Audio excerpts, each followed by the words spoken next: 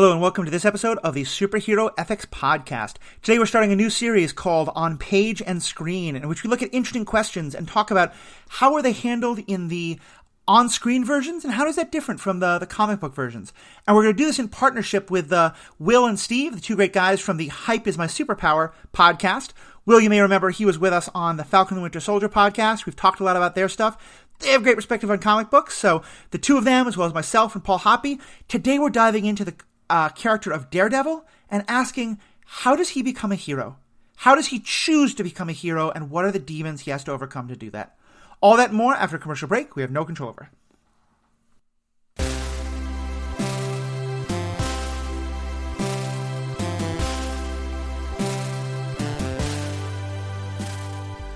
Welcome back. My name is Matthew. I'm your host. I'm joined as becoming semi-regular, but not an actual co-host, still a guest, Paul Hoppy. Paul, how are we doing today? Pretty good. Yeah, I'm hyped for this episode. Get it. Also coming back was a regular during the Falcon and Winter Soldier days, and I promised him that was his contract with us is not up. We're still going to have to keep getting him on. Will Freeland. Will, how are you doing today? Good, man. Just reading every single Marvel comic that I can find the time to consume. I like it. And you've been podcasting for a while with your buddy Steve, who hasn't been on before, but was gracious enough to come on as well, so we can have both the guys from Hype is My Superpower. Steve, it's great to have you on. Great to be here, man. I'm really excited. I heard you joke in one of your episodes with Will that sharing a podcast with you guys gets a body on a government watch list, but joke's on you. I've literally already been on one, so... Nice. I am as well, so we'll have to compare stories about Absolutely. That Sounds great. I'm so glad to have all of us here, and I like this idea of talking about things, like I said, on screen and page, because, Paul and I have mostly, as well as my other guests, we mostly talk about the on-screen versions of these things. But especially when we're getting into the heart of who is the character and what's the character about, it's often really interesting to look at what is the comic book version. And Will and Steve, on your podcast, Hype is My Superpower, you really do great jobs of saying, like, okay, here's this character. How is the story, approached from this writer or that writer, or things like that? And so I was really excited for us to kind of dive into some of those questions. And the first one really is one that has been kind of, honestly, one of my favorite questions in sort of superhero media, and about probably my favorite example of superhero media, Daredevil. And, one of the central questions Daredevil wrestles with is, should I become a hero? And for him, it's not just the sort of like, do I have the responsibility or not? It's that I think he's really questioning his own motivations, at least in the show. He's really worried about, why do I want to do this? Do I want to do this because I'm trying to make the world a better place? Is it that, do I have to kill people? Can I do this without killing people? He talks about how the Murdoch boys have the devil inside, and that he's trying to figure out what's his purpose and why does he do all this? What's your all kind of take on, we're going to get into specifics general, but just in general, how is that question addressed for Matt Murdoch? Steve, want to go first? Oh, I want to go first? Okay. Yeah. So I came into this with I've been doing a little bit of thinking in preparation for this pod, and I came up with an answer that I didn't expect. Because there's a lot of aspects to Daredevil's character, right, that are kind of adjacent to heroing and justice, right? He's a lawyer. He is disabled. He's blind. He has, he's Catholic, and he has superpowers. And all of these things kind of like, blend together to make this mix of character traits. But in my own sort of understanding, and this is, just. I don't want to speak as an authority on the comics representation of Daredevil, because my reading of Daredevil in particular is not exhaustive by any means. And I kind of we're never experts on this podcast. Sure.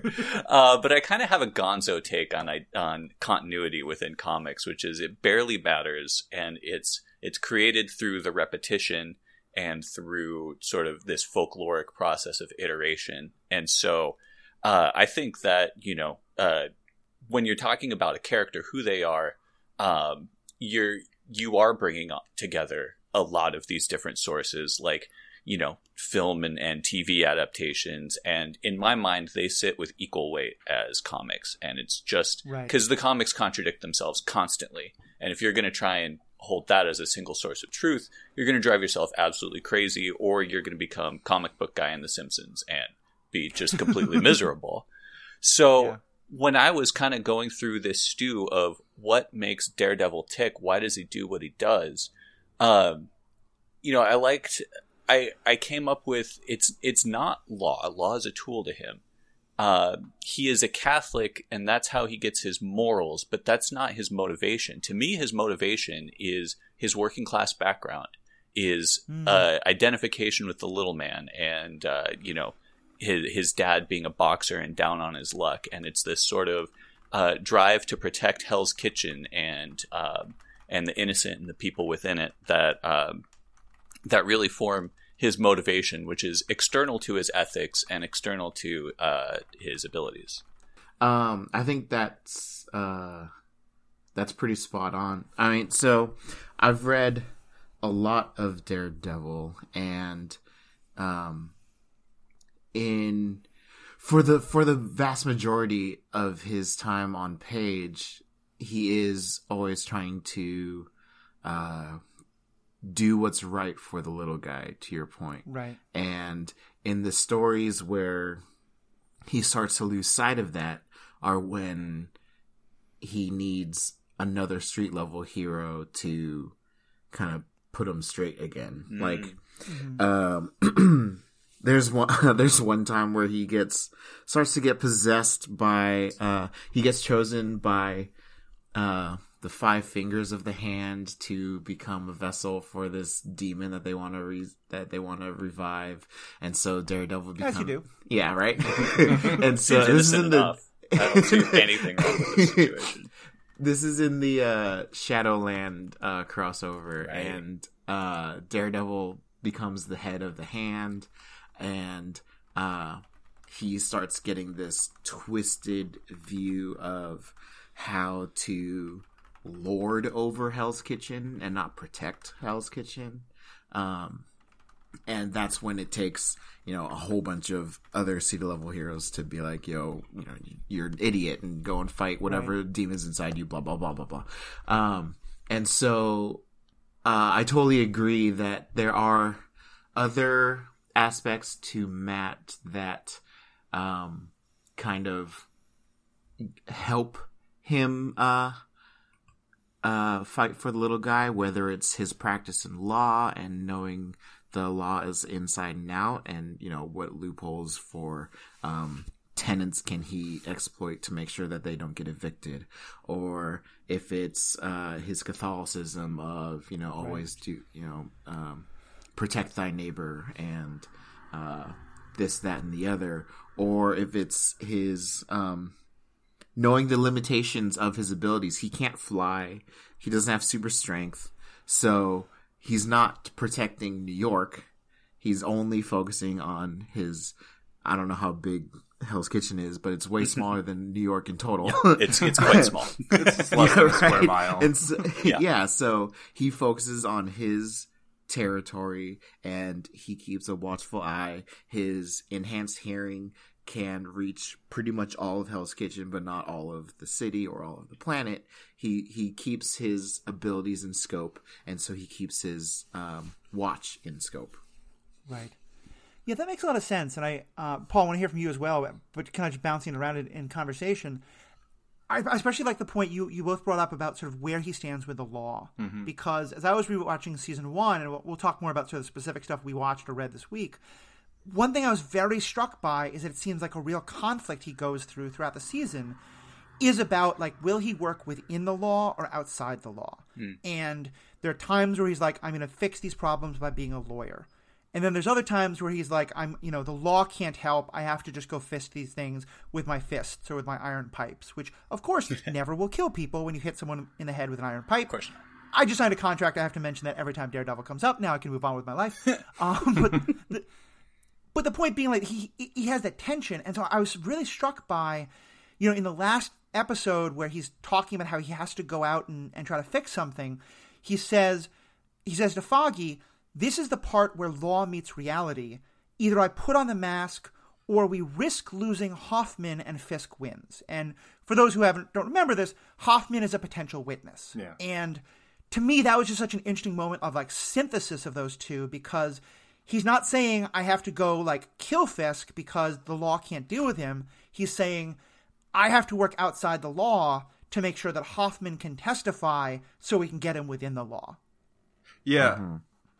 So first of all, I think you all bring up really great points. I love the idea of, Matt as, both as this like working class hero who where his perspective is informed by sort of by the structure of society, and then also in terms of knowing his own limits, like, I'm not Superman, I'm not gonna fly. I mean, he doesn't know who Superman is, unless I guess the comics exist within, do DC Marvel comics exist within the Marvel Comics universe, and Marvel comics exist within the DC comics universe? I've seen Marvel get referenced in DC properties a lot, but I don't know if I've ever seen DC get referenced in Marvel. Yeah. Yes. I will say that you're not Superman, Yeah. Oh, yeah, right, that's true.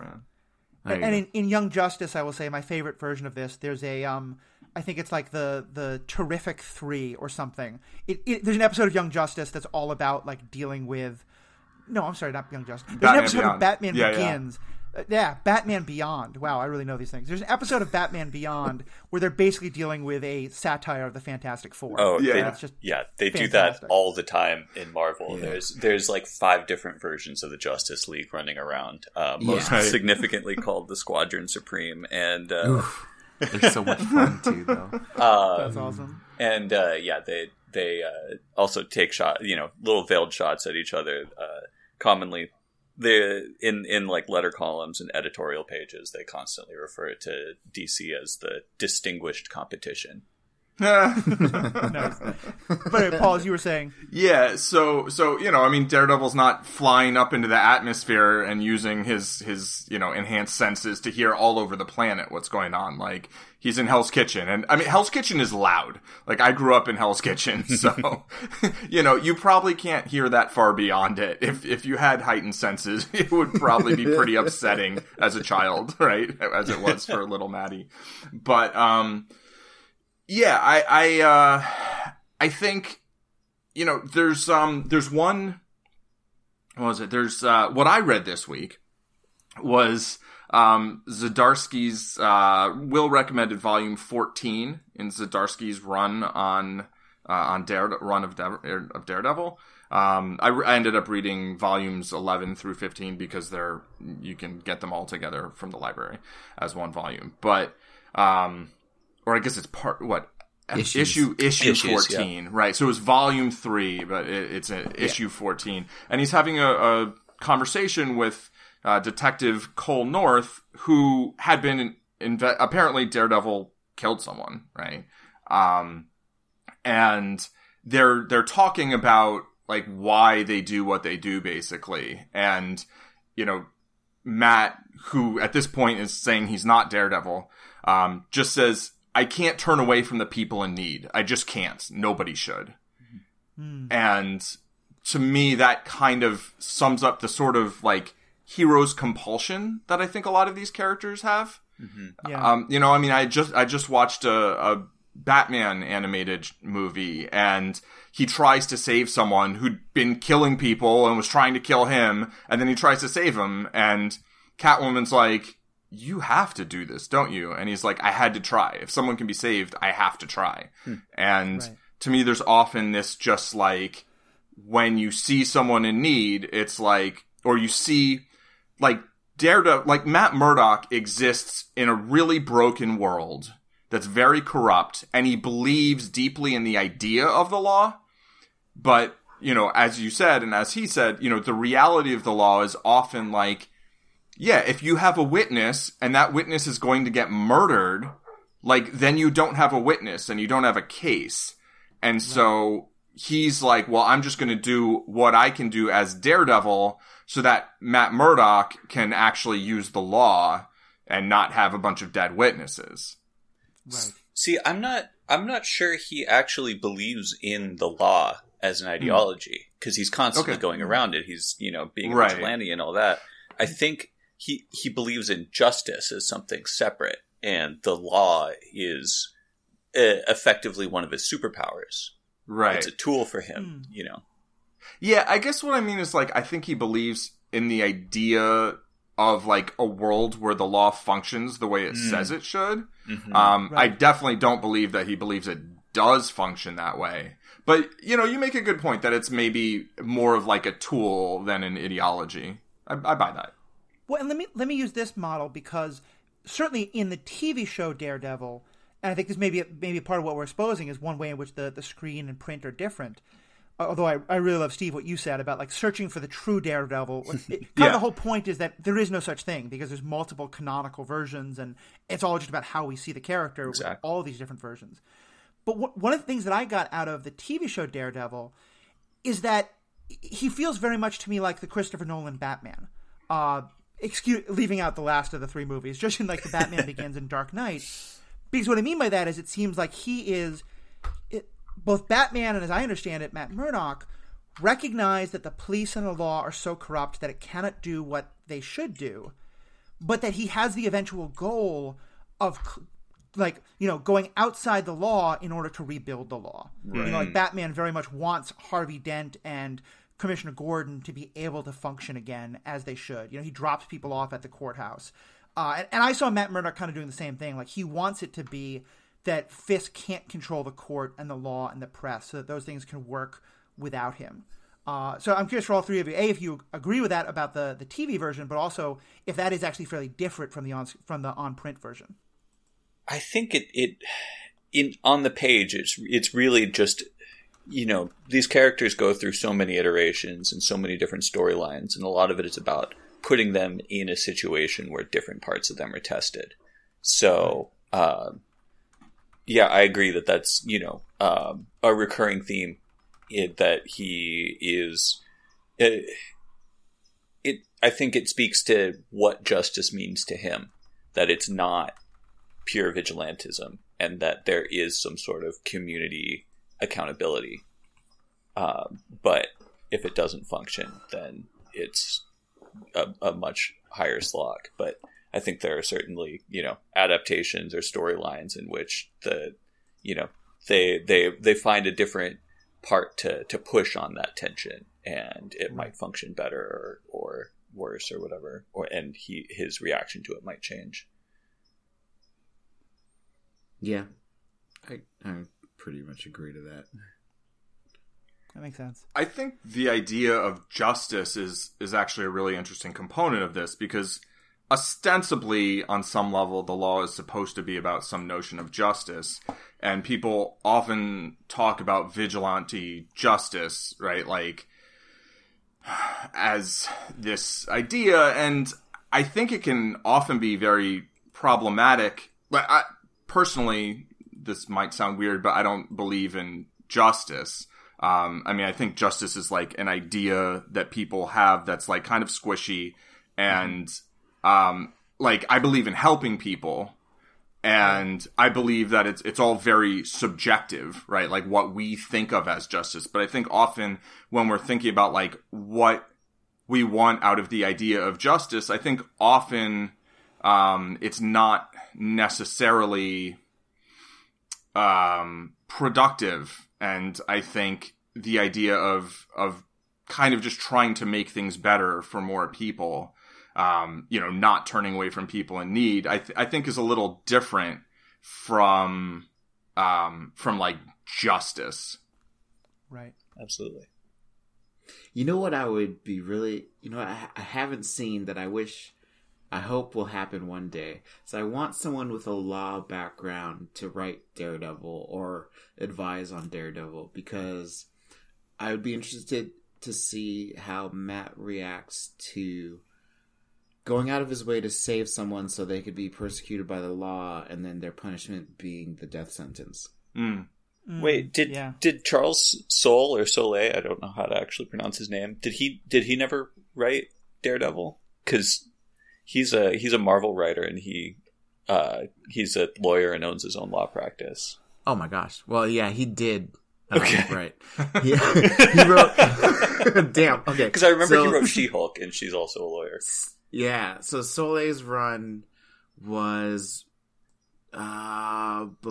just before Zdarsky's current run.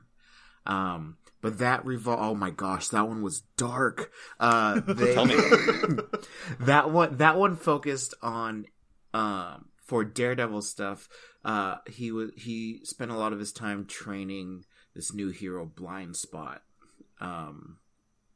who developed some stealth tech and helps Daredevil go around. But it was also, that was when Matt became Soul's run had this is when Fisk first becomes mayor, and Fisk hires Matt to be his one of his direct reports, his deputy mayor or whatever. Mm-hmm. And so he does that because he wants Matt Murdock, because Kingpin doesn't know, or Fisk doesn't know, that Matt Murdock is Daredevil and yada yada anymore. It's been revealed and taken away a handful of times.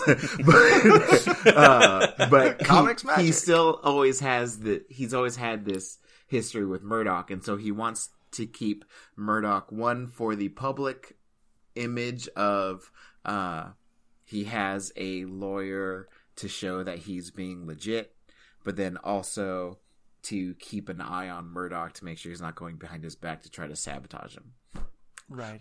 So Soul's run focused a lot on Matt working in the mayor's office with a Wilson Fisk as the mayor of New York City. Interesting. It didn't do a whole lot in the courtroom. Well, and I wanted just to kind of say one or two more things about the comment, Paul, you were making about justice, and then let's get into more about like what we each watched and read and how it connected to this question. Because I think, Paul, one of the really interesting things you're talking about is, to me, the justice you're talking about especially is like retributive. Yeah, right. How's the word? Mm-hmm. Retributive justice. The justice you're really talking about is retributive justice, where it's all about like, this person did something bad and so they deserve this. And at least at least on screen, that's a very big part of Matt Murdock, because it's very much the Catholic part of him. You know, he and the priest are always talking about like, do people like Fisk get what they deserve, and is it, you know, he at one point talks about like, am I God's instrument? Did God make me like this so I can give people what they deserve? So yeah, I think it's really interesting thinking about where is that role of justice for him, that it's about, you know, punishing the bad people, not just stopping bad things from happening.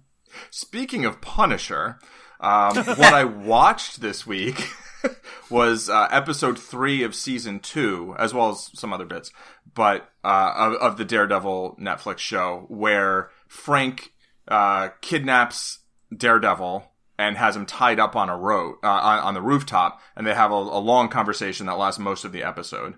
I love that conversation. It's great. And I've got some, you know, assorted quotes that I wrote down, where, you know, first Daredevil, and I'll call him Daredevil and I'll call Frank, because at this point Frank isn't like the Punisher. I mean, he is, but he doesn't have like the vest and stuff. Right. And he doesn't take off, you know, Daredevil's mask, because like, I don't care who you are, like, you know. But Daredevil's like, you don't have to do this. No one else has to die. You can walk away. And, you know, and Frank's like, walk away? Could you do that? Walk away? You know. And then he's like, we don't get to pick the things that fix us, Red, make us whole. And Daredevil's just like, people don't have to die. I believe it ain't my call, and it ain't yours either. And then later he says, you know, it's up to the law, not me and not you. And so, you know, the idea of like whether or not people should, you know, die for like doing bad things, I think, like in that scene anyway, in that iteration of Daredevil, it seems very clearly like he's like, look, it's not for me to decide. So that's why he doesn't go around killing people. And that's why when he does, I don't know whether I didn't read issue 10, but I don't know if he intentionally killed someone or accidentally killed someone or what exactly happened.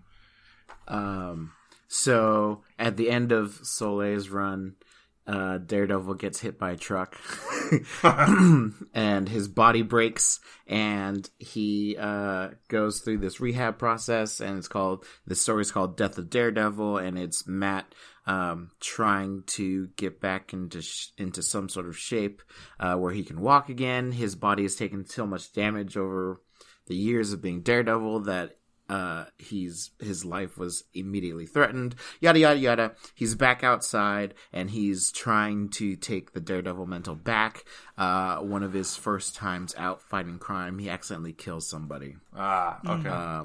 And which leads him down this spiral of like, should I even be Daredevil? Right. That makes sense. And, I mean, so first of all, I think there's a huge difference between accidentally killing someone while engaging in a violent struggle versus deliberately murdering someone. That's another one episode. of these metal poles that I threw at somebody's head killed somebody for once. Right. But let's say someone's trying to hit you with a metal pole and you're trying to hit them with a metal pole and you hit them with a metal pole and kill them, you killed them, right? But right. That's more of a manslaughter thing.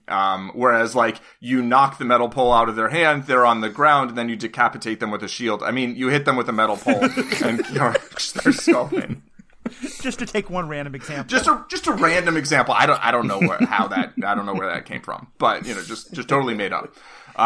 But the sort of the paradigm I feel in a lot of comic book media is you can hit someone really, really hard and they'll be fine unless you intend to kill them or don't know how to use your powers. Yeah. Or the writers want someone to die, basically. Yep. There's a moment early in season 1 where he basically throws someone off a roof into a garbage can. Right. And Claire is like, oh my God, did you kill him? And he's like, no, he's in a coma. And I'm not a doctor, but from what I understand, being able to dial the amount of brain trauma and get perfectly on the coma but not death and will recover, that he got lucky. Yeah. But I think those are great points you're making, because I think I've always had the sense that is a huge part of his wrestling, is not just, can I do this, but can I do this without killing people? Right. Which is, I think, another reason why the Batman connection comes to me. Of it's it's sort of, is the goal to use violence to stop people, or is the goal to use violence to protect people, or to use that violence to be able to serve some other purpose, like the law or the press or whatever it is? Right. I think this segues naturally into talking about kind of moving from his motivation to talking about his morals. And I find it really interesting in terms of, when you're talking about, can I do this versus should I do this? We get into the sort of ethics territory. And Daredevil is interesting to me because he's the only hero that I can think of where his ethics are external to him and come to him via his Catholic faith. Most other superheroes, it's a real sort of internal struggle of trying to decide right from wrong. Matt knows right from wrong through, he doesn't question whether to do something because it may or may not be the right thing to do. He questions whether the thing that he is going to do will be a sin. Like in the very first scene of the Netflix show. So my preparation for this, I watched the first 2 episodes of the Netflix show, saw the hallway fight scene, and then immediately went to season 3, episode 4 to watch the prison fight scene. Yeah. But and that was it for Netflix. But I also reread the seminal Daredevil story, Born Again, by Frank Miller and David Mazzucchelli, and I can talk about that a little bit if people are interested. But it has very little to do, surprisingly, with his motivations or his morals. Right. It's a very straightforward kind of story. And so, in the very first scene of the Netflix show, he's in confession with the priest, and he asks for forgiveness. Crucially, not for something. He's not confessing something he's already done. He's asking for forgiveness for something he's about to do.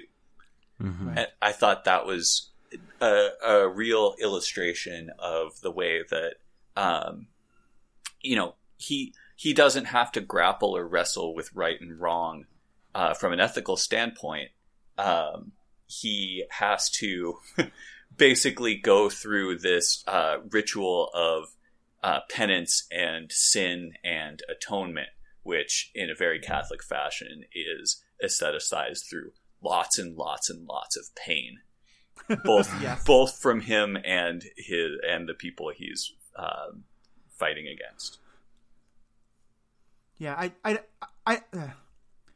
I definitely think the Catholicism part is very interesting and also relevant because it's not only that it's an external morality, although I think he does spend quite a lot of time with his priest trying to figure out what's the most moral thing within that framework. Mm-hmm. But I think what's really interesting is, I mean, that framework is itself a law. Like my background is in education is theological, and I'm not Catholic, but I studied with a number of Jesuits for quite a while, and they taught like moral law. And Absolutely. So I think him being a lawyer, it's very important there that it's the the legal system, but also the Catholic legal system, and figuring out where exactly he falls in that. Yeah, I mean, I think in that example, I think it's particularly telling that of all the justices on the Supreme Court right now, they're all either Catholic or Jewish, which both theologies have a very legal framework towards morality. Very much so. And this is, Protestantism is much more an internalized ethics and, your personal relationship with God. I'm also, just going real quick on Daredevil Born Again. First of all, for anyone who hasn't read this before, I highly, highly recommend it. It's so good. It's just, particularly for me as I write comics, and just as a general interest in the comics medium, just absolute masterwork in terms of comics technique for narrative building and storytelling. But at the very beginning, Karen Page, who, because Frank Miller is a horrible misogynist, she's strung out on heroin and making porn movies. Mm-hmm. And she, in order to get her next fix, she trades the one thing she has of information, and it's Daredevil's secret identity. And you watch this piece of information make its way all halfway across the world back to Fisk, and he, within the space of an issue, completely destroys Matt's life. He shuts down Nelson and Murdoch. He gets Matt evicted from his home. He just cuts him off from any relationship, strains his friendship with Foggy. Just every single aspect of Matt's life is destroyed, to the point where it gets to the point, and season 3, episode 4 actually had a callback to this, where once he's broken his mental state and his social standing completely, he finds somebody to beat the crap out of him, put him in a taxi with locked doors, drive it off a bridge, with a bottle of liquor in there, and frame his death as a suicide. And then the joke being, well, they never find a body. And so the rest of the trade is him building himself back up, Matt, and then finally taking down Fisk. Well, and interesting, as you started out by saying this isn't really connected to the moral stuff, but we were just talking about religion. You said it's called Born Again. Yes. And that, to me, that's fascinating, because that's very much the idea of being born again is obviously a very religious concept. Absolutely. But very much within Protestantism. It's not something you find very often in Catholicism. That's really true. But it is, I think it's more like a literal resurrection, like it's less about the sort of spiritual born again tradition and more about like his body is almost completely destroyed, and he convalesces with Sister Maggie in the church. And there are a lot of just really conscious allusions to biblical imagery with him in sort of crucifixion-like poses, or La Pieta. And there's a brilliant blog post by comics writer Matt Fraction about the sort of comic studies and compositional techniques that Miller and Mazzucchelli use within these issues to sort of give this its full weight as a piece of sort of symbology towards Catholicism and theology in that sense. Was season 3 of the Netflix show based at least inspired by that comic? Yeah, I mean, I think a lot of the Netflix show was. This is right. Kind of when you ask somebody what's the one Daredevil comic, they'll point to this, because I don't think it's entirely like it, again from his essential like grounding as a character. It, you know, the one line that you get as to like why does Matt do what he does, which was kind of our jumping off point for this podcast, and the one line is on the very final page. And it's just Matt and Karen walking down the street, and he says, "My name is Matt Burdock. I was blinded by radiation. My remaining senses function with superhuman sharpness. I live in Hell's Kitchen and do my best to keep it clean. That's all you need to know." So it's just a very matter-of-fact statement of like, this is just who I am and what I do. It's right. I don't need a reason for this. Right. It's what I am. My impression is that, and this is kind of true of a lot of like what the MCU and other on-screen things are doing, but that like the amount of navel gazing that's involved in sort of the Netflix MCU characters, there's some of that in the comics, but a lot of it is kind of the creation of moving it into the Netflix universe. Is that, you think that for both Will and Steve, do you think that's a fairly accurate statement? Will, you want to go first? Yeah, I think, yeah. I mean, give me a second to gather. All right, I'll go first then. I think that it is. I think it's more a situation where they know that these characters are new to the audience and they need to do a little more work establishing them and establishing their sort of their personalities and their moral struggles. Right. And also, you know, I don't know if you go back to read equivalent issues on the timeline for the comics, if they'll be having the same sort of conflicts, but a lot of it is sort of genre conventions, and the fact that, you know, in the 60s and 70s, a lot of these stories were more pulpy, and you didn't need to have this as much of a naturalistic reflection on heroes as people. Although that was sort of the innovation of Marvel at the time, as they were had much more interiority and real life personal conflict than, for example, DC heroes.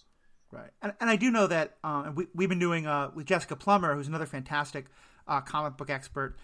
We've been doing a whole series on comic book history, and one thing we've talked about a lot is that since a lot of these characters came out of the time during the comic book code, which is by the 70s and really fading, but was definitely powerful in the 50s and had some influence in the 60s, you couldn't have relatable villains. Villains had to be just like pure mustache twirly evil, and our heroes had to be pure good. So I can imagine that I know Daredevil kind of comes towards, as that's really fading, but that a lot of our sort of concept today of the relatable villain and the villain who is sympathetic, that just wasn't really a part of the culture when a lot of these characters were first getting created. And the hero sort of being introspective and not being sure that they were doing was right, instead of just being like, yeah, I just do what's right because I'm the protagonist. That's how, that's the law or the code. Like, this is a bit of a diversion, but as part of that, I looked back at some of the original X-Men comics. Magneto is not a relatable villain. He's just like mustache twirly with a crazy magnet on his car. Yeah. They have added and then taken away and then added so much to Magneto over the years. Definitely. Will, have you been had a chance to bring together your thoughts and share the wisdom? The wisdom.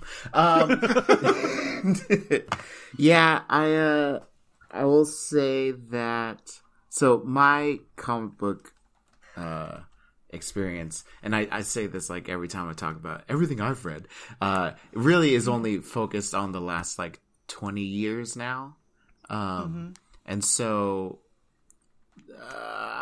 maybe like 15 years ago, there's been a bigger push for this whole like get a more in-depth full circle view. Nobody is 100% good, nobody's 100% bad of every character.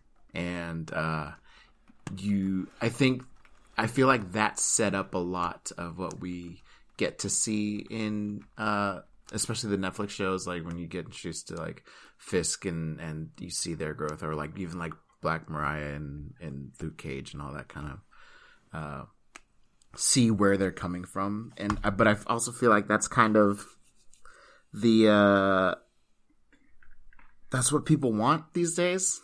Yeah. They want to know why they want to dislike this person. It's not enough to just say, well, this person wants to rule the world. They want to know why they want to rule the world now. I don't know. Right. Everybody wants to rule the world. There's a good song about that. It is true, yeah. Go ahead, Paul. I was just going to say one interesting thing about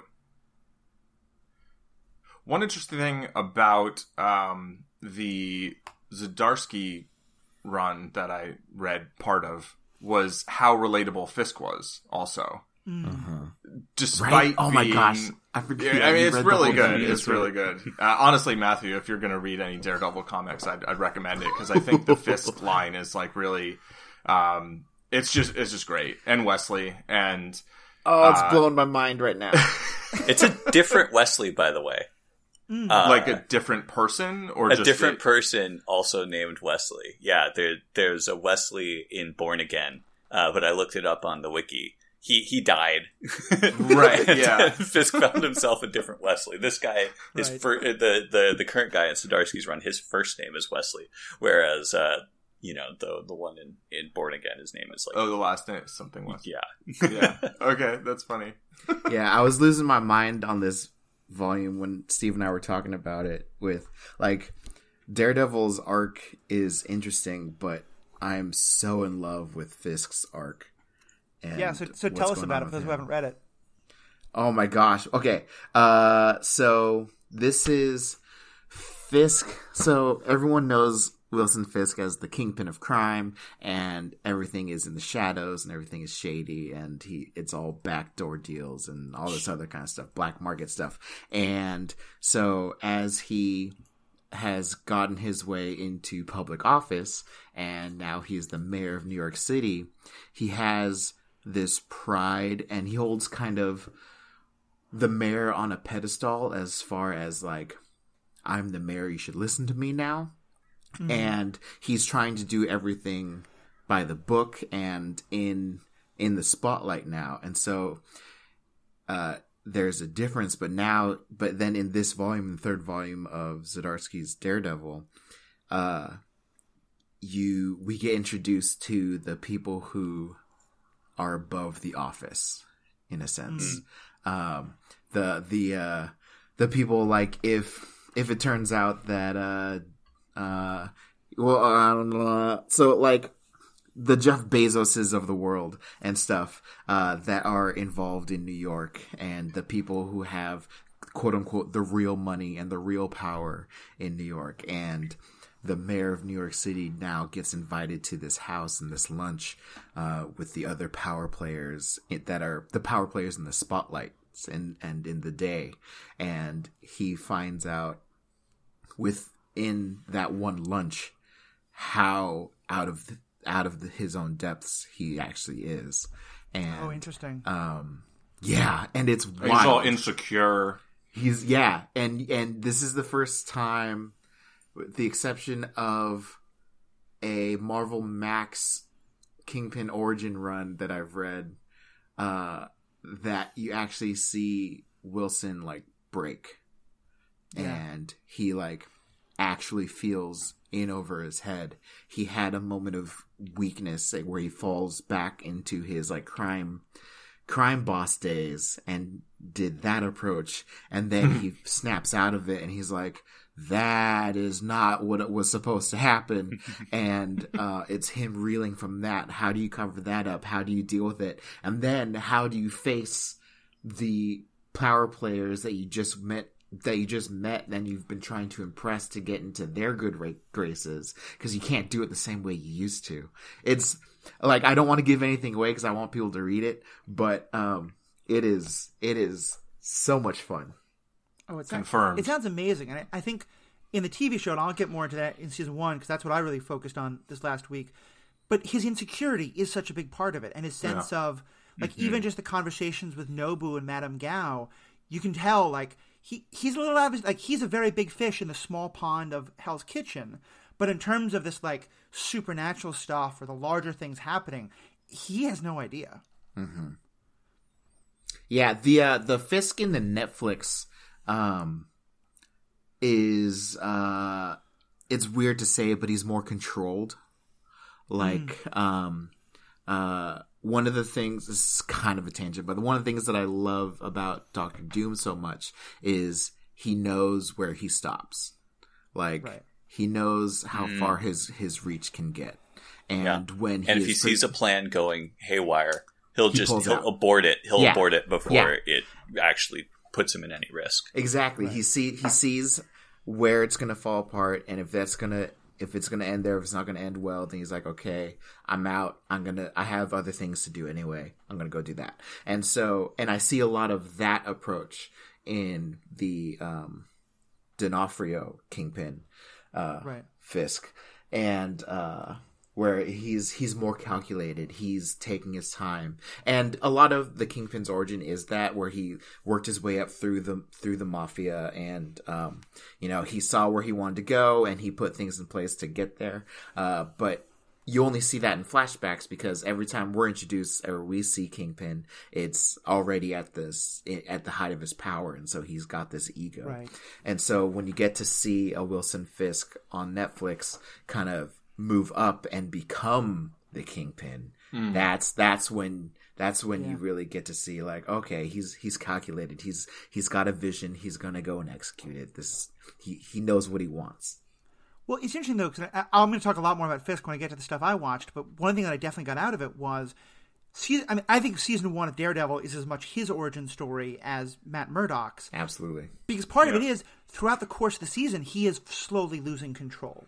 Mm-hmm. At the start, he's got this great team, and then he has to kill the Russians, then he has to kill Nobu, and then Madame Gao leaves, and his mother is no longer in safety, and Vanessa has to go away, and he has to start like killing people directly, and his anger at Daredevil at the end is that, like, I had this great plan and you ruined everything. Mm-hmm. And I think one of the things I love about it is we get to see him being like less and less and less in control. Up to the point of, I don't know much about Kingpin, especially not from the comic books, but I have, you see him in Spider-Verse, Into the Spider-Verse, which is a very different kind of Kingpin, but still a great character. But also in the Spider-Man video game, I'm calling it kind of a deep cut here, but in the Spider-Man video game, the first person you fight in kind of the prologue to that game is Kingpin, because the whole game is about a world in which Kingpin's in jail. But so you fight Kingpin in that early fight, and his like signature move in the fight is to put his head down and like charge at you. And I don't know if that's a signature move in the comic books. I'm guessing it is, because it's only after he's had this like major awareness of who he is and really accepted the Kingpin. In the fight he has with Daredevil, he keeps putting his head down and charging right at Daredevil. And I was like, I've seen you do that move. I saw you do that move in the video game.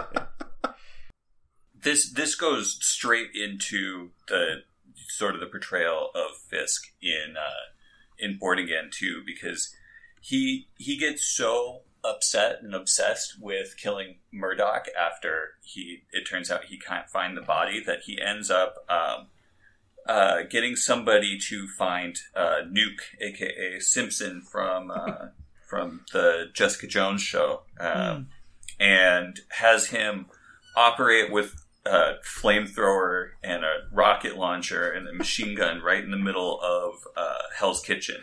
Real subtle. And just starts blowing things up. And it's the Avengers come, after a long fight, the Avengers come to sort of finish it all off. And then Captain America is, freaks out because this is a guy who's wearing the American flag and goes and hacks the government, which you can do, very easy, and finds out, kind of connects it back to Fisk, and that's what sort of takes Kingpin down after a climactic fight between Fisk and Daredevil as well, and it is this sort of overreach, doesn't know when to stop, both in a physical sense and in a sort of metaphorical sense. Right. Well, and so this is actually a good time for me to I've been referencing it a lot, but let me just kind of go into more what I watched for what I watched leading up to this episode, because I just did a deep dive into season 1. At first I was like, I'm going to watch episode 1, get some of the setup, and I'll watch the episode 2 till the hallway fight scene. And I was like, well, you know what? I don't know exactly. And then I wanted to watch his scenes with the Catholic priest, and I didn't know exactly where those were, so I'll just watch all of season 1. But one thing I was very struck by was how much Matt Murdock's story and the questions he's wrestling with are the exact same as Fisk's, And you can go all the way back to, both of them have this very traumatic experience of their father's death, though obviously in very different ways. But throughout the course of the story, both of them, I think truly Fisk wants to make the city a better place. And in many ways, for both of them, it's motivated by what happened to their father. Matt doesn't want his father to be killed. Matt doesn't want more people to lose their father to the criminal underworld that his father died to. Fisk doesn't want more people he doesn't want more kids to be abused by a father like he was. But either way, they both have this fundamentally altruistic, I want to make the city a better place. And they're both willing to go outside the law in order to do that. Mm-hmm. Fisk, obviously, to a much greater extent, and Fisk doesn't have the same compunctions about murder. But both of them see... Go ahead. Sorry, I think there's a slight distinction that's necessary. I think Fisk wants to make the city a better place for him, and Daredevil wants to make the city a better place for his neighbors. I think Fisk wants to make the better... I think... Well, are you saying that's mostly from the comic? Because in Netflix, my sense this is looking at Netflix. Sorry. Okay. No. Apologies. Well, no, but that's actually a helpful thing, is because I think, and that's kind of what I'm going to get to, is that I think in the show, at least, Fisk says he wants to make it better for other people, so they don't have to go through what he did, and the blending there is very legit, because the point that I'm getting to is that I feel for both of them, they're not sure if they're monsters. Murdock goes to the priest and says, am I doing the wrong thing? Is this what God wants me to do? Fisk goes to, Vanessa and says, am I a monster? Was I wrong to kill my dad? Am I wrong to do these things? And Vanessa kind of plays a similar role to Fisk as the priest does for Matt. And then, of course, by the time the show ends, they've each kind of accepted who they really are, with Matt accepting that he's the hero, and with Fisk giving that amazing ill intent speech that just accepting I am a villain and that's who I am. Yeah. But to me, the thing that's most interesting about it is there's this tension throughout of them realizing that they're both very smart and they're both very able to justify things to themselves. And I feel like that's one of my favorite quotes in the whole season, I think for many people, is this quote from the priest when he says to Matt, when Matt's saying, I don't want to have to kill him, but I think I do. There's a wide gulf between inaction and murder, Matthew. Another man's evil does not make you good. Men have used the atrocities of their enemies to justify their own throughout history. So the question you have to ask yourself is, are you struggling because you don't want to kill this man but feel you have to, or that you don't have to kill him but want to? And to me, that last question is so essential, but I focus actually even more on the earlier part of it, which is, men have used the atrocities of their enemies to justify their own throughout history. Absolutely. Because I think that's the biggest place they differ, at least in the show, is Fisk is able to say, my father did these terrible things, I have to do the terrible things to stop them. Matt is able to kind of stop himself and say, I know that there's a self-righteousness of killing the bad people, but he's able to stop himself. Right. That's a great point. It's also a callback to season 1, episode 2, where, Matt and Claire are up on a roof, and he, with this, the Russian guy who he later drops off the roof. And very accurately into a dumpster. Very accurately. He also earlier dropped a fire hydrant on the guy's head from 8 stories up or something. Extinguisher, so, yeah. Yeah, fire extinguisher, traumatic brain injury just does not exist in this world, and we just have to... Right. Moderate brain injuries are just very popular. But, right after giving another line, which I was obsessed with, where she says, I find a guy in a dumpster who can do all this really weird shit, like smell cologne. Oh, I'm sorry. Is this a family podcast? No. You can curse a little bit. We're fine. Okay. Like smell cologne through walls and sense whether someone's unconscious or faking it. Slap on top of that, he can take an unbelievable amount of punishment without one complaint. And Matt says, well, that last part's Catholicism. But right after that, so again, the aestheticization of pain and the, the sort of Catholic penance and redemption. But right after that, he's torturing the guy, and he says, I enjoy this, basically. Yeah. I should have written down, I need you to know why I'm hurting you. Right. It's not just... Oh, I'm sorry. No, I'm saying something different. So you keep going ahead. I didn't have the exact quote written down, but it's something very, very much along those lines.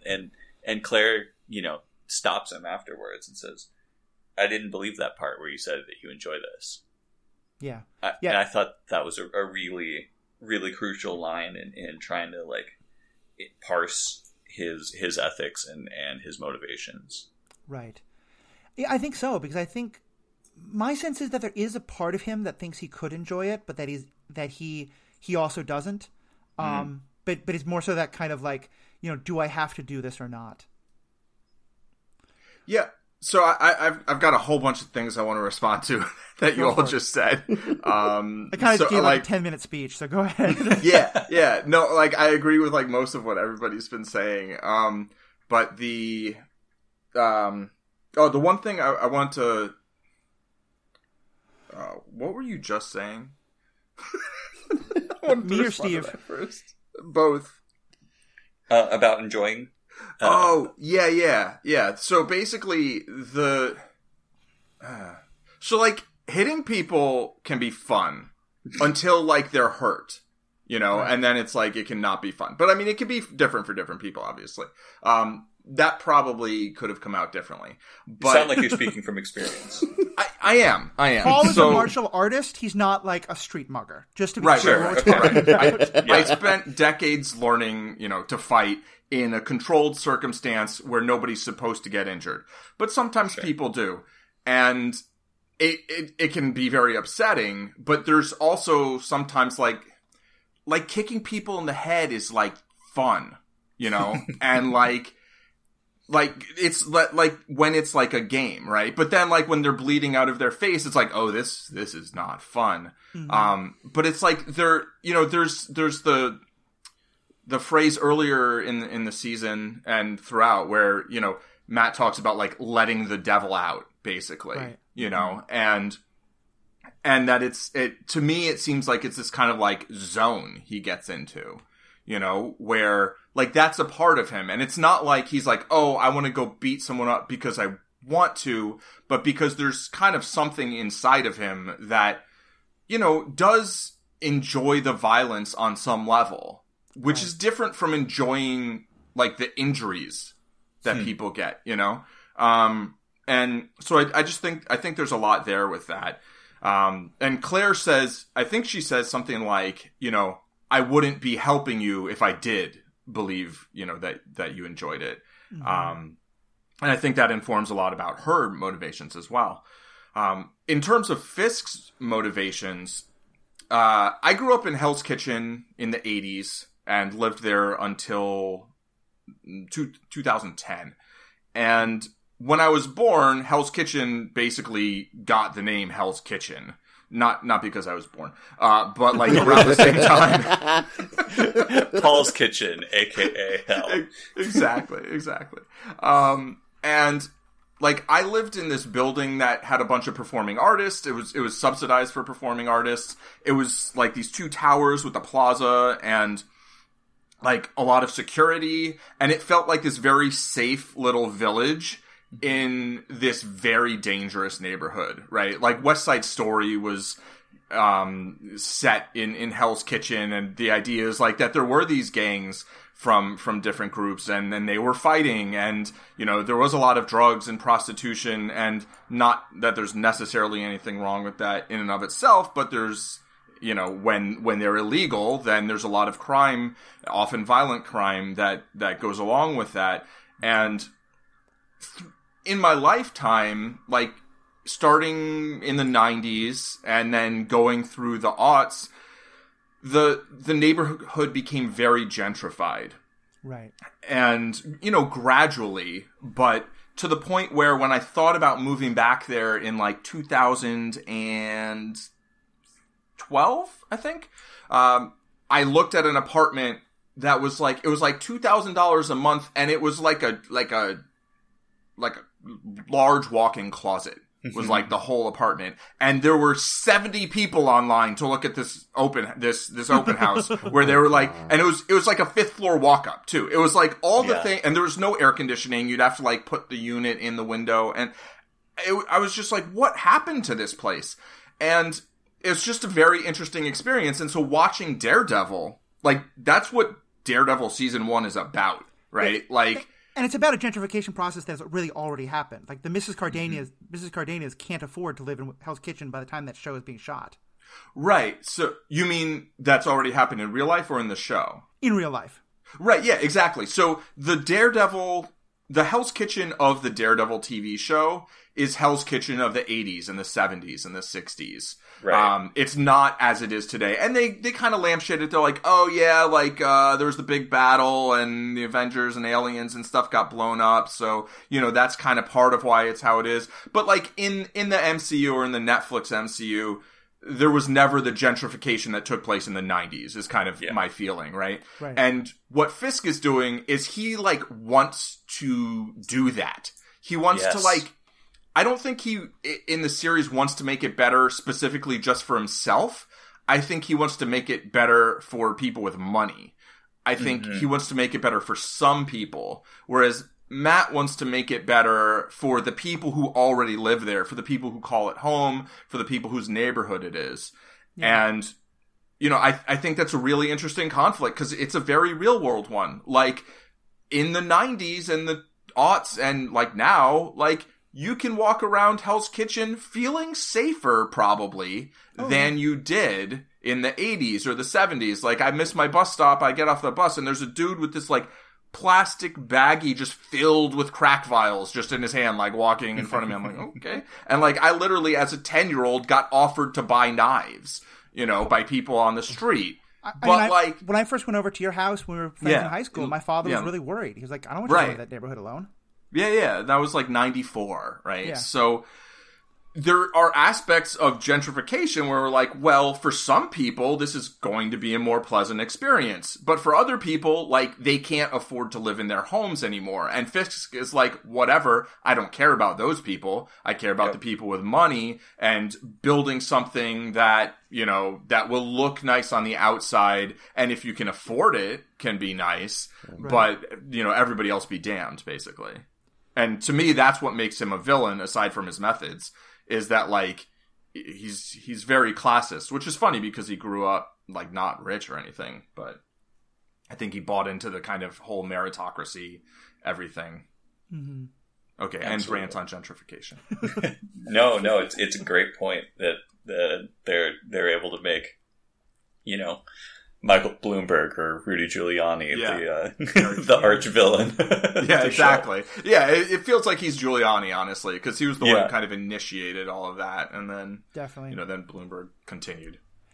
And I think that there's something like I think I would just argue just a bit that I think Fisk genuinely believes that he is helping the people who live in the tenements that he's offering to buy them out and move them out. I think.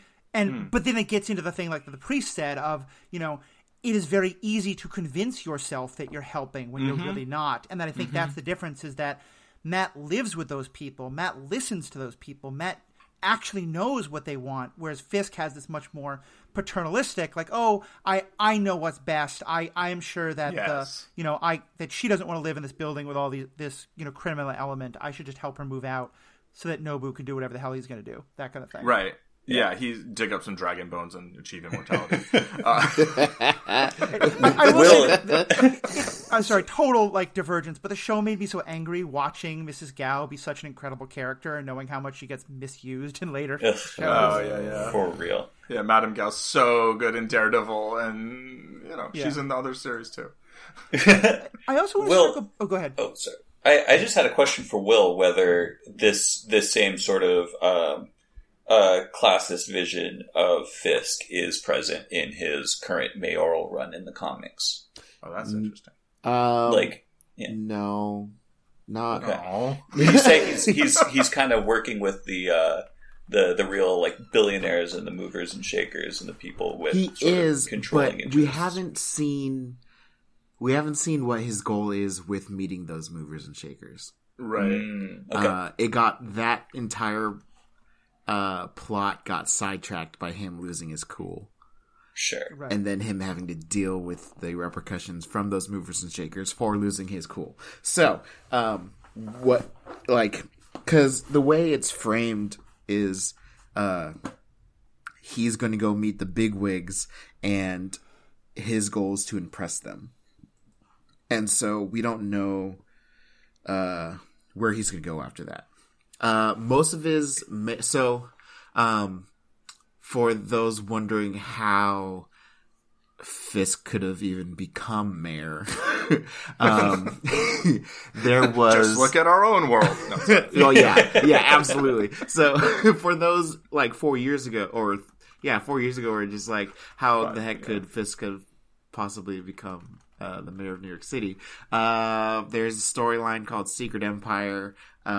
And Manhattan gets enclosed in a giant dark force dimension bubble. No in and out, and everything is super dark. And Fisk is going around and using his influence. This is before he's a mayor, so he's using his underground influence to go and save the people of New York and keep the baddies off of them, give them food and water, give them light, give them shelter.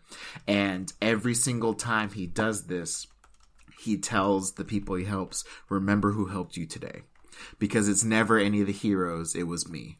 Remember who helped you, remember who helped you. So after the storyline ends and the force and the Dark Force dome goes away, he enters as a last minute candidate for the mayoral run, and everyone's like, wait, he helped us. Vote. And so using their short-term memories, they all vote for Fisk. So Fisk, as the mayor, is a man of the people, publicly.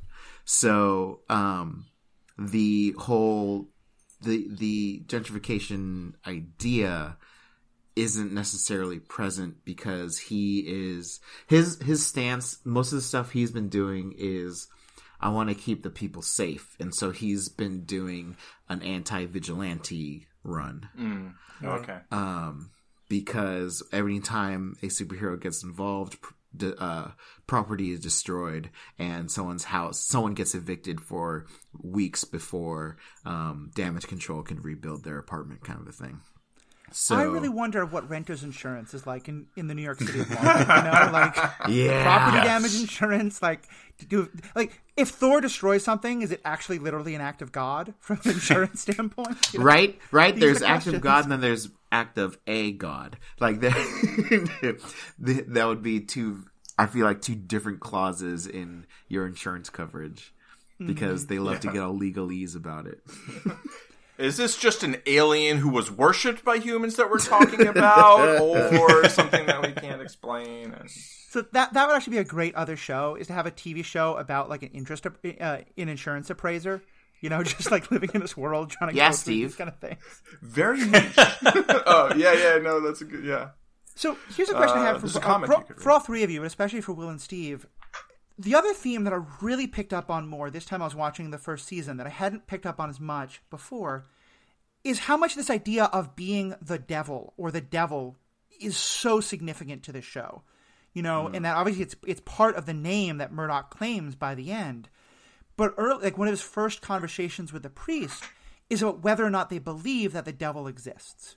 And one of the things I find really striking is, and this is something that I will do podcasts about theology all day, and I'm not going to try and go too far into that, but one of the conversations that often comes up when people talk about theologies of the devil is that one of the dangers is that once you say this person is the devil, once you say like these people are working for the devil, then you get back into that thing the priest warned about of anything is justifiable to stop them because they're literally the very embodiment of supernatural evil. And what I love is that there's that scene, but that there's then a scene where Matt goes and talks to Vanessa, and it's a super awkward scene. I think one of the worst written in the show. I hate it for that reason. But even putting that aside, he talks later to his priest and says, you know, I realize that this woman has such genuine love for him. And can a man be the devil if someone loves him? Like he sort of he sees the humanity of Fisk. Right. And to me, there's just such a connection between like labeling someone the devil, seeing someone can't really be just the devil because they're just a human being anyway, to then talking about the devil in himself. And then Paul, as you were saying, like accepting that part of him. Is that wrestling with sort of this idea of the devil as both a theological concept in Catholicism, but also in terms of how it marks good and evil and who he is himself? Is that a part of his story at all in the comics, or is that all from the show? Well, it's not really a part in the comics, primarily because in the comics we have an actual devil. Morpheus, we several finally of them, found Morpheus. We have multiple interpretations and realms of hell, and they all have their lords of hell, of each of those hells. The most Mephisto being the most direct. Yeah, and then we've got Mephisto, who is your classic interpretation of what the devil is. And because we actually have a devil, there isn't necessarily this conversation that Matt struggles with of viewing somebody as the devil because he knows that Mephisto is just over there. You're right. The metaphorical concept. Paul and I were talking about this before, about how, like, to me, like, in a fantasy world, when the gods become real people, like, when the gods exist as characters, it's not religion in the way we think of today. Like, religion today is very much about the mystery of language for that which is unseen and unknown. Once the devil exists, that no longer works as a metaphorical concept of evil and humanity. Yeah. So they, like... And I think how they deal with that is then it becomes a question of right and wrong versus who is the devil and what's evil kind of a thing. Right. I don't know. There isn't a easy answer other than no, Matt does not view others as the devil because he's punched the devil. Oh, he actually has come into contact with Mephisto himself. Oh, yeah. Almost every hero in Marvel has dealt with Mephisto to some degree. Okay. Yeah, that does change the theological concept of it for sure. It's like, do you believe in the literal devil? Yes, I punched him in the face.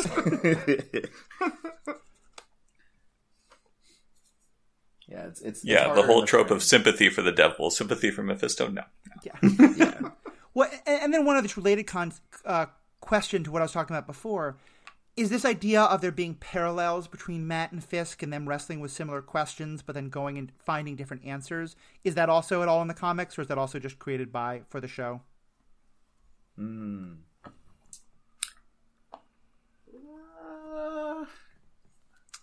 Well, I think they are shown as opposites primarily because Kingpin, as a character, is an easy opposite for both the lawyer Matt Murdock and the vigilante Daredevil, right? As Wilson Fisk and as Kingpin. And also Matt as a working class hero versus this sort of, rich overlord of crime. Yeah. So, it's never like explicitly shown, but like Kingpin, because Kingpin was originally a Spider-Man villain. And so he kind of ended up getting adopted into Daredevil because it just fit better. For lack of a real explanation. And so like they're natural opposites of same side of the coin kind of a thing, but it's never explicitly gone into that much of a like let's show the parallels between each other kind of thing. Yeah, I feel like if it were to happen at any point, it would probably be happening right now because, to my knowledge, they've never really given Kingpin the sort of run as a character and the amount of screen time and interiority, or page time and interiority in the comics as they did in the Netflix show, except for right now. Yeah, Right. With this mayoral run.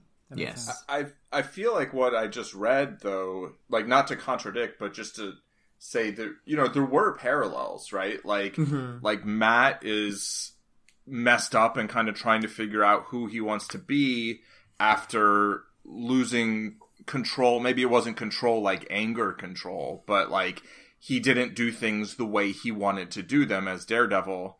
And so he stopped being Daredevil and he's questioning himself the whole time. And meanwhile, Fisk is going to try and do things differently, goes a little bit sideways, and I feel he's kind of questioning himself in the same way in terms of like, I'm going to try and do things a different way, but sort of, is it working? I don't know. I guess I didn't finish the series. I guess it's ongoing. Are those? Is that recent? That's a recent. Yeah. So that Volume 3 just came out. Just end of last year, I think. Oh wow. Okay. Cool.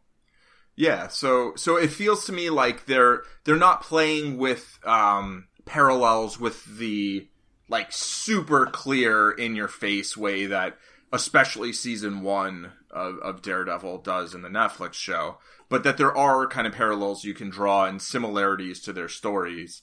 And Fisk does get, I guess, a lot more page time here than in previous stories. Yep. And is presented more like a character with, like, we hear his internal monologue. Yeah. Right. Yeah. Yeah. We just almost never have gotten that before these last couple years. I wonder if and that's I think a bit that of... was inspired by the show in a large part, and D'Onofrio's performance. Yeah, that's the other question here is we're always talking about how the comic come first and how do they influence what's on screen. But now the stuff's been on screen long enough that I'm sure it's being reversed, and now the comics are being influenced by what's happening on screen. Mm-hmm. Yeah. And it's popular enough too. I mean, the actual readership of these comics is quite small. And, they're always looking for new readers, and a lot of that means keeping concepts relatable and characters relatable to audiences who experience them first in adaptation. Right.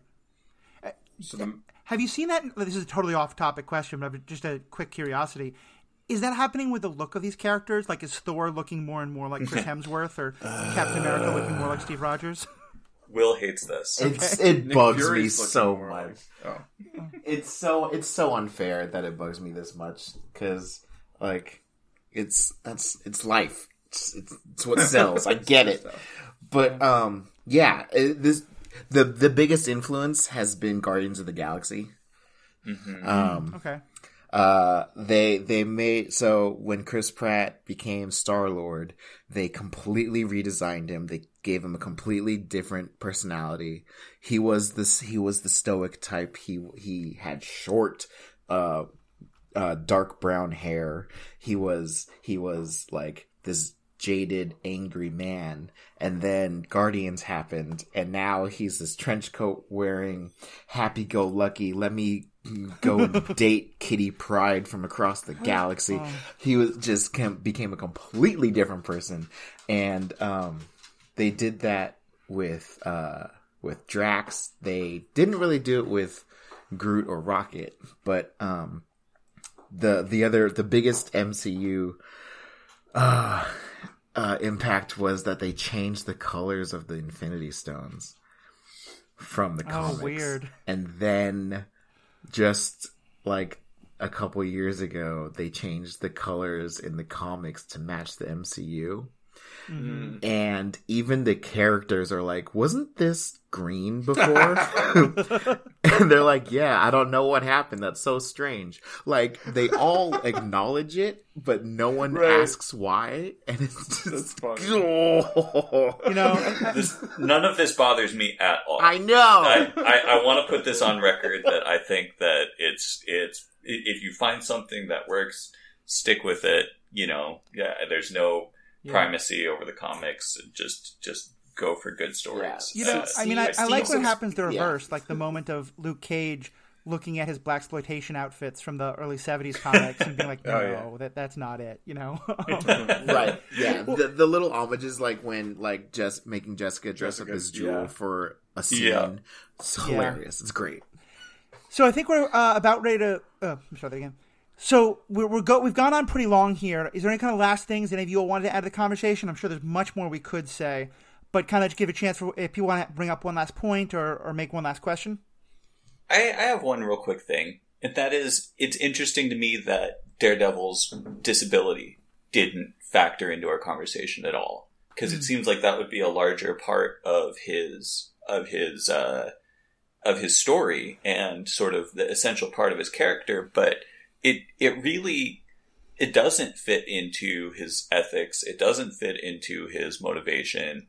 It mostly serves as kind of an overwrought metaphor for the blindness of justice, right.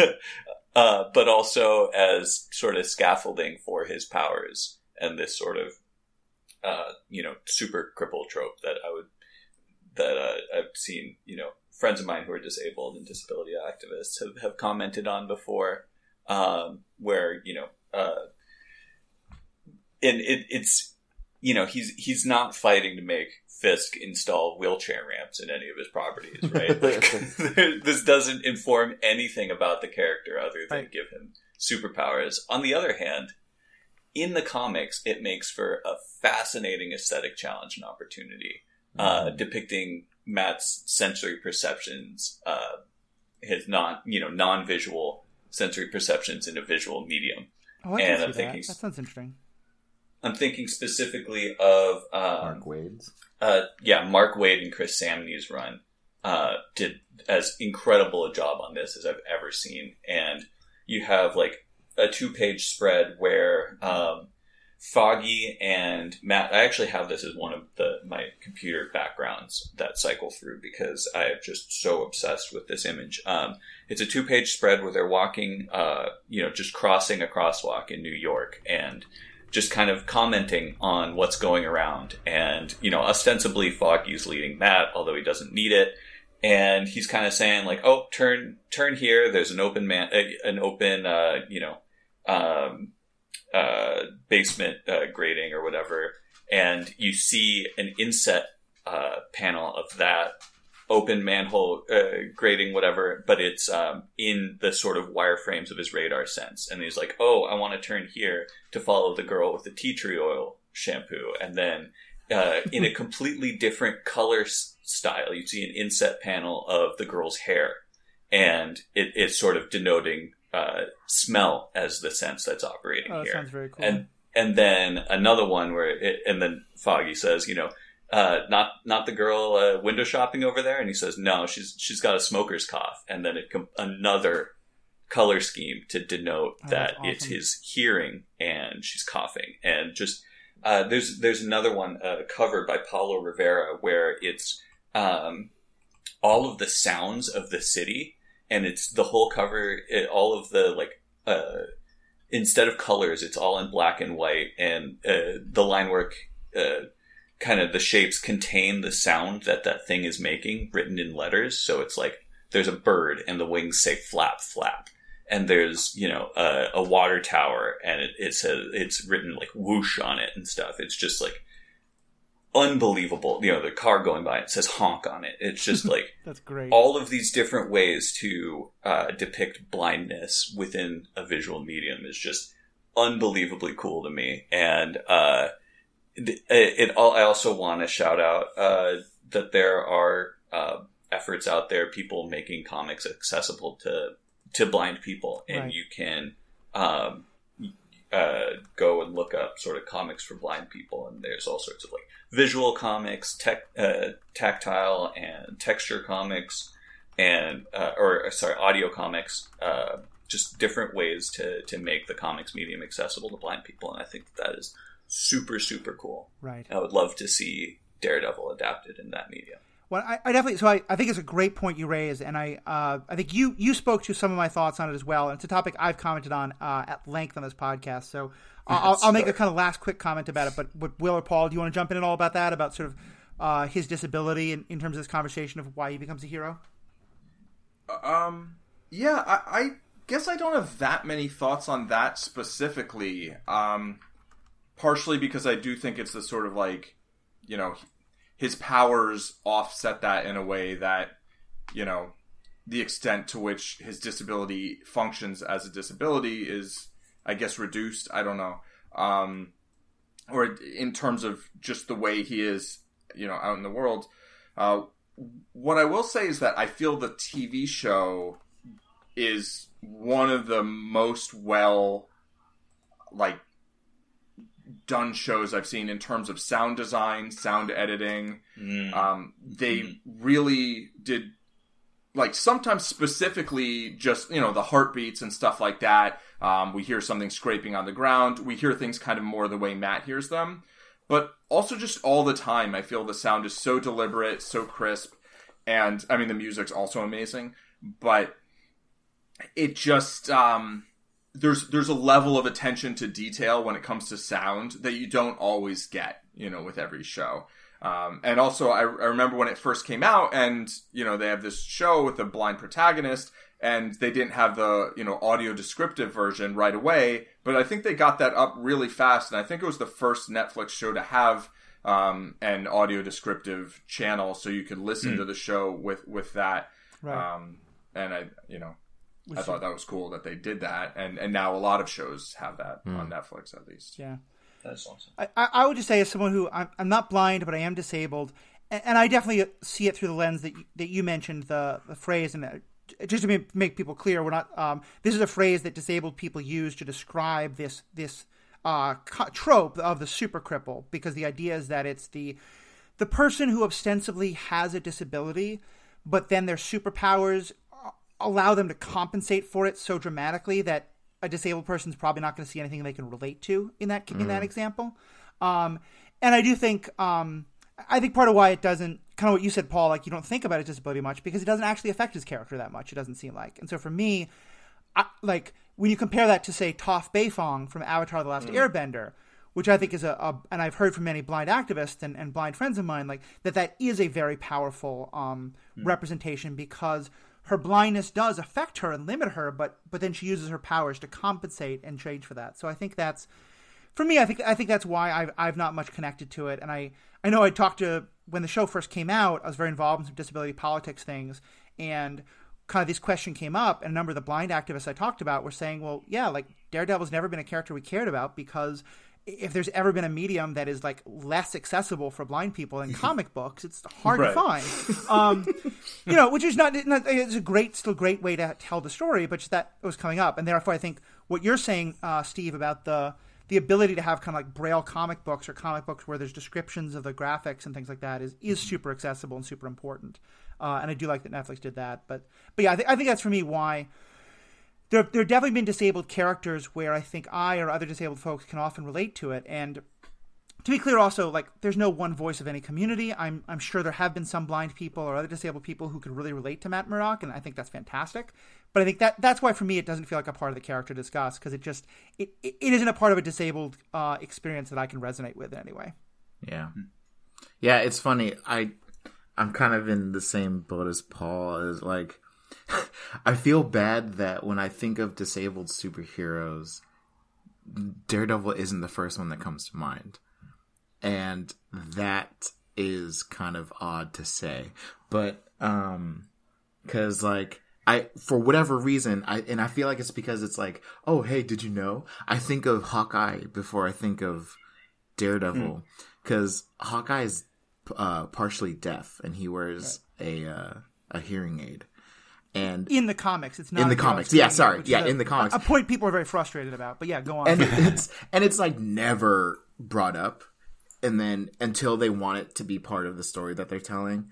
But like that comes to mind, and then I think of Echo, Maya Lopez. She's deaf, and she has photographic reflexes like Taskmaster, who people will see in Black Widow when it comes out. And I don't know if he has photographic reflexes in it. I haven't watched anything. But she has photographic reflexes, and she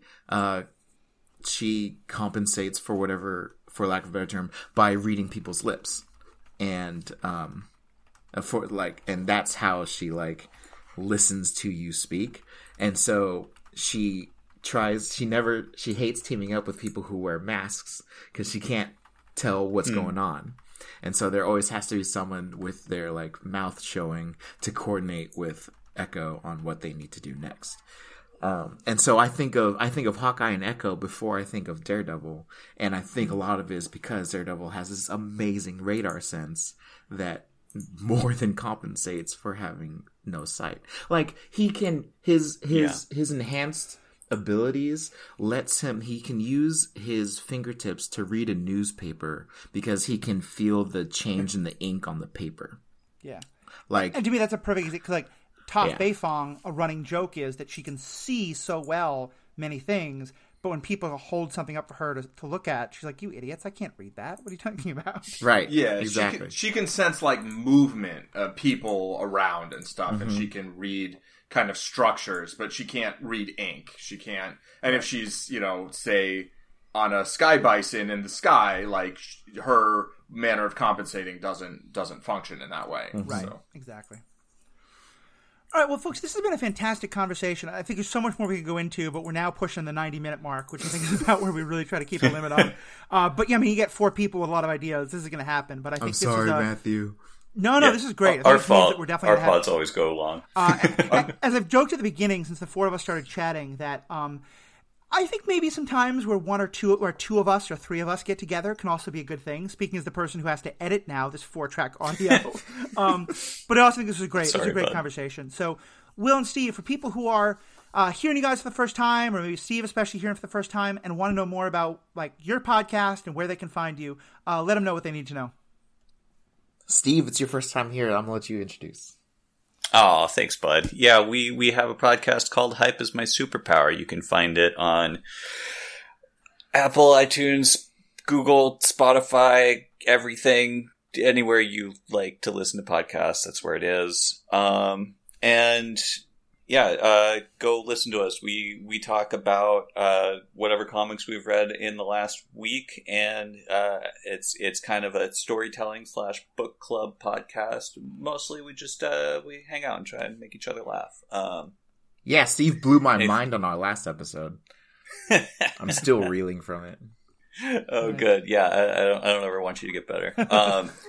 And then I also write comics, as I mentioned before. If you're interested, it's called The Prose. You can find it at theprosecomic.com. Anything else you want to plug, Will?